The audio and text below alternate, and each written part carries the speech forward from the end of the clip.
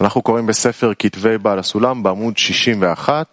Citim din scrierile lui Baal HaSulam.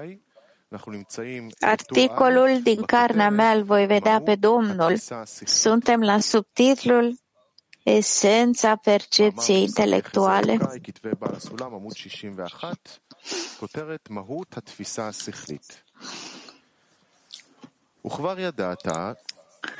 Esența percepției intelectuale. Știți deja că celor intelectuali cu trupuri nu le este interzis nici de cum să-și cunoască emanatorul, la fel cum nu le este interzis să-și cunoască prietenii care sunt ca ei.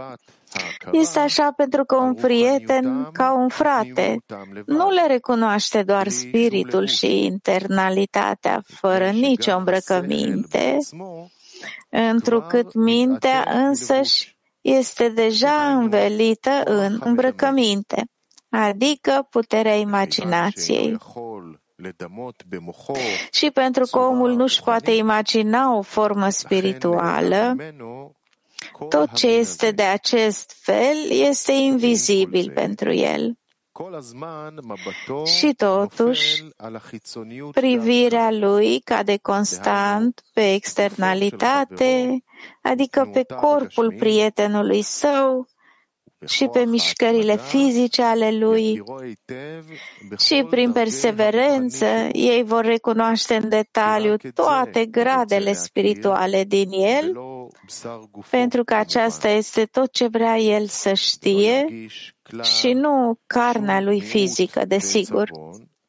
El nu va simți nicio lipsă sau tristețe, că nu-i cunoaște mintea și gradele în forma sa reală, spirituală, pentru că nu este obligat să-și cunoască prietenul mai mult decât se cunoaște pe el însuși.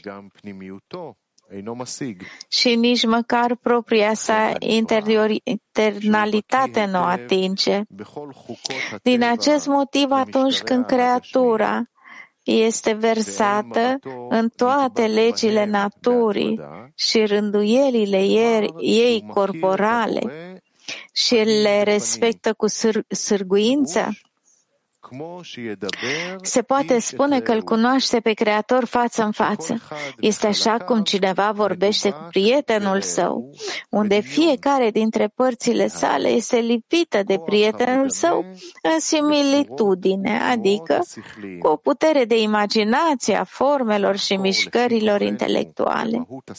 Iar când cercetăm esența minții cât de bine putem, vom descoperi că este prin adunarea ființelor spirituale. Și din acea adunare își extinde conductele. Adică, tot avantajul omului față de animal este că în om există un organ care poate aduna în el ființe spirituale. La fel, avantajul unei persoane față de alta este în mărimea puterii extinderii menționate mai sus și în formele ființelor înseși. Căci una extinde ființe importante, alta ființe care nu sunt atât de importante. Diferența dintre o ființă spirituală și guvernare este că granița ființei este o imagine intelectuală care se extinde și este prezentă neschimbată în mintea cuiva, adică nu poate fi explicată prin evenimente care au loc în timp, pe când guvernarea cade sub influența timpului și a locului, așa cum cineva care este în mod natural zgârcit poate face odată în viață o donație mare datorită locului sau timpului.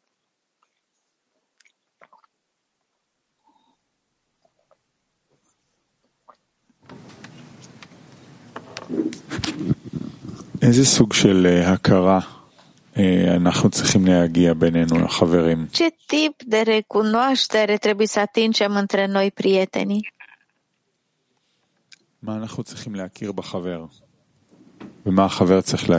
Ce trebuie să cunoaștem la prieten? Ce ar trebui să cunoască prietenul din noi? Rav. Faptul că putem să adăugăm unul la altul. Ce am, pot să adaug la prieten, iar ce are prietenul poate să adauge la mine. Și în acest fel, în final, ajungem la o conștientizare completă. Eu trebuie să simt internalitatea prietenului și el pe a mea? Rav. Da. Ce înseamnă asta? Rav, ce înseamnă nu pot să-ți explic, dar este clar că trebuie să fie așa. Pot eu să înțeleg ce înseamnă că simt gândurile mele, sentimentele mele, înțeleg asta, internalitatea mea. Așa trebuie să simt prietenul, părțile mele și eu trebuie să simt părțile lui și simțirea lui, așa cum mă simt pe mine. Rav. Este, deși în final da, totuși nu înseamnă că lucrăm acum la asta. Dar în final da. Dar nu lucrăm acum la asta. Acum nu lucrăm la asta, Rav, nu. De ce nu? Rav. Nu suntem capabili să atingem asta. Dar acolo trebuie să mergem direcția aia, ca un om cu o inimă. Rav, treptat, dar deocamdată nu. Care e pasul următor relevant pentru noi ca să ne apropiem de această stare? Rav, iubirea? Iubirea? Rav, iubirea? E ceva extern? Rav, nu este extern, dar prin iubire vom putea să ne apropiem unul de altul. Și apoi vom putea să cunoaștem ce e în inima prietenului, ce decizii, ce se găsește în deciziile sale, încet, încet. Și această iubire, cum să-mi imaginez, Rav? Cum ne imaginăm iubirea? Da. Rav, conexiune. Nici ce conexiune? Conexiunea înseamnă că simt ceva, Rav. Fiecare se încorporează în celălalt. Adică un sentiment, Rav, da. Dar ai spus să nu lucrăm încă la asta, Rav. Da, dar mă întreb în general, când va fi? Nu, spune Niv, te întreb cum să ne apropiem de această conexiune. Dacă înțeleg corect, conexiunea înseamnă că simt gândurile și dorințele prietenului și el le simte pe ale mele. Fiecare, așa cum fiecare se simte pe el însuși. Rav, da, este o chestiune foarte înaltă.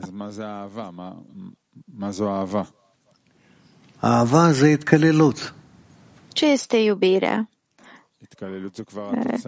Rav, iubirea e incorporare. Este rezultatul conexiunii, nu, Rav, da? Și întreb, ce înseamnă? Înțeleg că primul pas către conexiune, Rav, primul pas către conexiune, Rav, da? Anularea existenței omului. Cu ce putem lucra? Ce e relevant pentru noi, Rav? Nu sar de colo, într-un loc, într-altul, de la un discernământ la altul. Acum? Ce trebuie să facem acum în fața noastră, ce vedem? Da, e altceva. Noi trebuie să vedem în fața noastră o stare în care ne conectăm cu toții. Niv, ce înseamnă să vedem? Rav, să încercăm să ne conectăm, adică să ne imaginăm conexiunea noastră, starea de conexiune, Rav, da? Ce să acceptăm, la ce să ne așteptăm, la ce să tânjim? Rav, trebuie să faceți acțiuni practice. Asta ar trebui să ne ducă la Rav, trebuie să vă ducă la conexiune. De exemplu, ce acțiuni pot eu să fac ca să mă ducă la conexiune? Rav. orice, tot ce mă poate conduce, face să simt prietenul, ca să-l simt pe el ca parte din mine.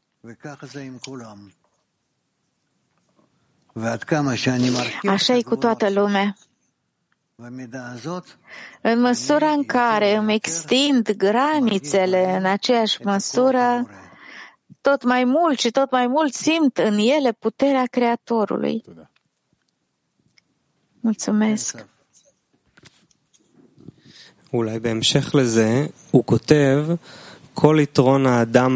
Poate să continui. Scrie că avantajul omului față de animal este că nu există un organ care poate aduna în el ființe spirituale. Ce este asta? Ce e acest organ? Rav. Că putem să ne încorporăm cu toată lumea, cu toți, pentru a ajunge la o stare de un om cu o inimă, noi toți împreună, într-o singură dorință. Fiecare om are acest organ, Ravda, care simte tot sufletul, Ravda. Când lucrăm în grupul de 10 cu prietenii, Rav, îl dezvoltăm. Dar adevărul este că el aparține tuturor. Mai întâi cei care au meritul acesta sunt numiți Israel și după aceea toți ceilalți. Și faptul că nu facem asta la timp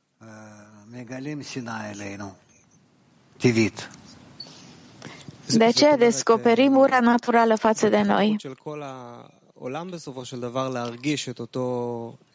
În dezvoltarea lumii trebuie să simțim acest organ în care îi simțim pe toți împreună. Ravda, asta e problema, de aici e problema noastră, nu simțim acel organ, Ravda.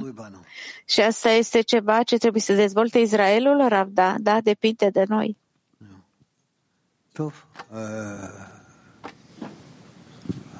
Nu? מי קורא? יש גם שאלה מקייב 3, או שנמשיך לקרוא. Kiev 3 vrea să întrebe sau continui să citesc, continuăm să citim. Subtitlul: Extensii care se adună în mintea omului. Să știți că pregătirea menționată mai sus, numită mintea omului, este ca o picătură din esența tuturor organelor și calităților corpului fizic.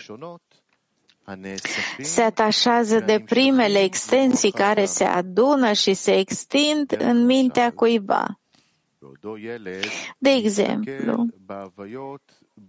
cât timp e copil, persoana urmărește comportamentele lumii și ale Creatorului ei. Unii se atașează de cunoaștere, alții de bogăție, iar alții de putere.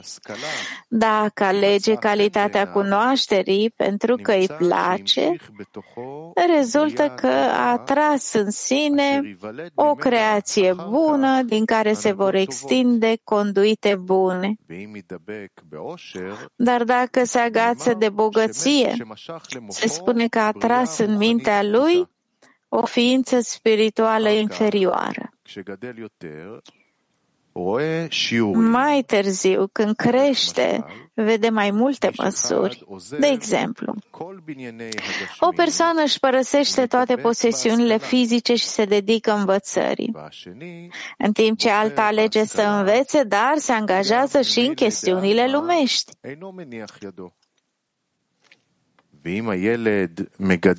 Dacă copilul nu trăiește meritul primului, atunci și-a extins o ființă bună în minte. Dar dacă îl favorizează pe al doilea, atunci a atras în sine o ființă inferioară. După aceea vin tipurile de învățare, de la Creator sau de la ființele create. Și apoi el verifică dacă să primească sau nu recompensă. Toate acele imagini sunt ființe create și din acea colecție se formează o substanță numită minte. Ravda? Bine?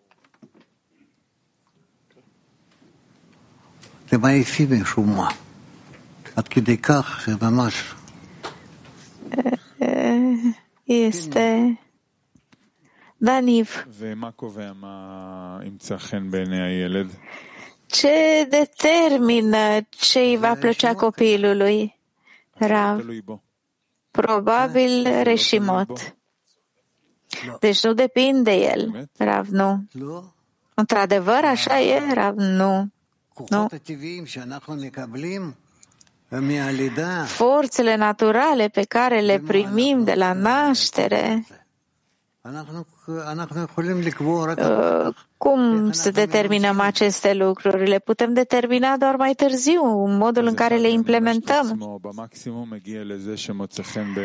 Deci, unul se implică la maximum, ajunge la ceea ce îi place ca să primească o recompensă, iar altul implementează totul pentru a nu primi recompensă. Dar vom vedea. Vom ajunge la lumea adevărului și vom vedea. Mulțumesc. אם כבר מדברים על זה, אז אוקיי, אז אם הילד אין לו מה...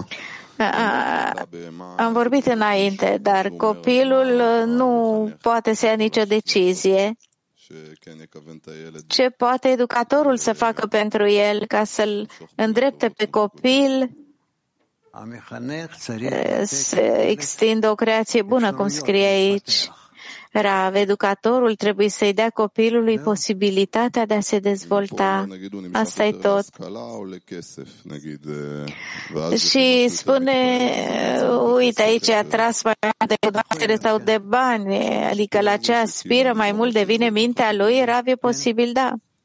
Poți să-l influențezi ca una să fie mai importantă decât alta? Asta e munca educatorului, că le schimbă valorile, Rav, da? Despre ce a întrebat Oren, omul trebuie să se schimbe sau să-și corecteze valorile? Rav, omul trebuie să analizeze tendințele pe care le are și să le dezvolte cât mai mult posibil. Mai târziu verifică unde, în ce direcție totuși urmează să se dezvolte.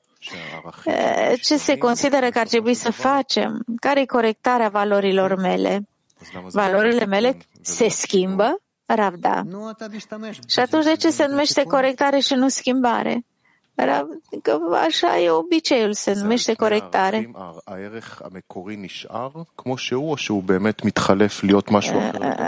Valoarea inițială rămâne, se schimbă complet, vede unde s-a dezvoltat, se uită ca și când nu-i mai aparține acest lucru. Dar nu există așa ceva.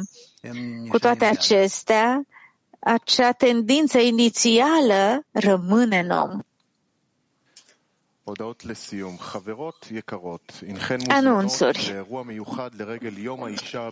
Dragi femei, sunteți invitate la un eveniment în onoarea Zilei Internaționale a Femeii, sâmbătă aceasta. Întâlnire fizică în Petah Tikva de la vârsta de 18 ani în sus va fi transmisă în toate limbile. 10:30 adunarea, 11 începe transmisia cu timpul social, apoi lecția cu Rav Lightman și apoi rezumatul lecției. Vom sta în grupurile de 10 obișnuite, bărbații care pot veni la centru. Programul zilei de astăzi, 11:15 conversație cu Rav Lightman, 12 lecție, 5:30 citim Tes, 7:30 citim Zohar.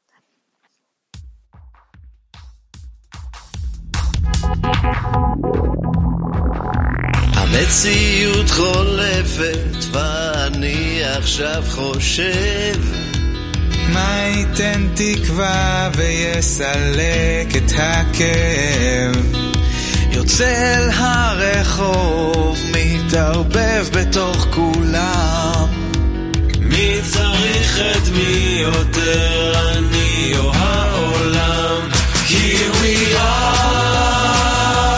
You should come along With one voice We can spread this song Bring down the walls You know it won't be long When we're together We cannot be wrong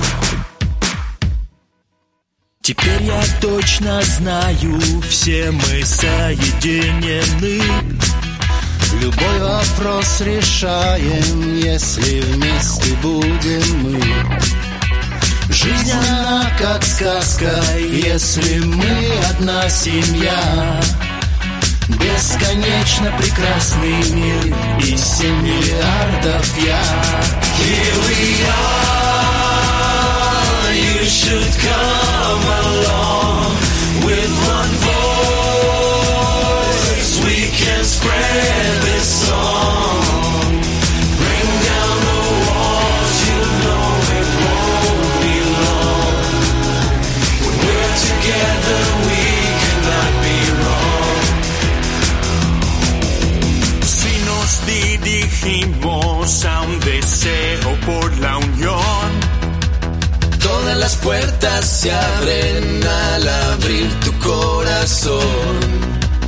Nada es imposible cuando hay fuerza y voluntad. Juntos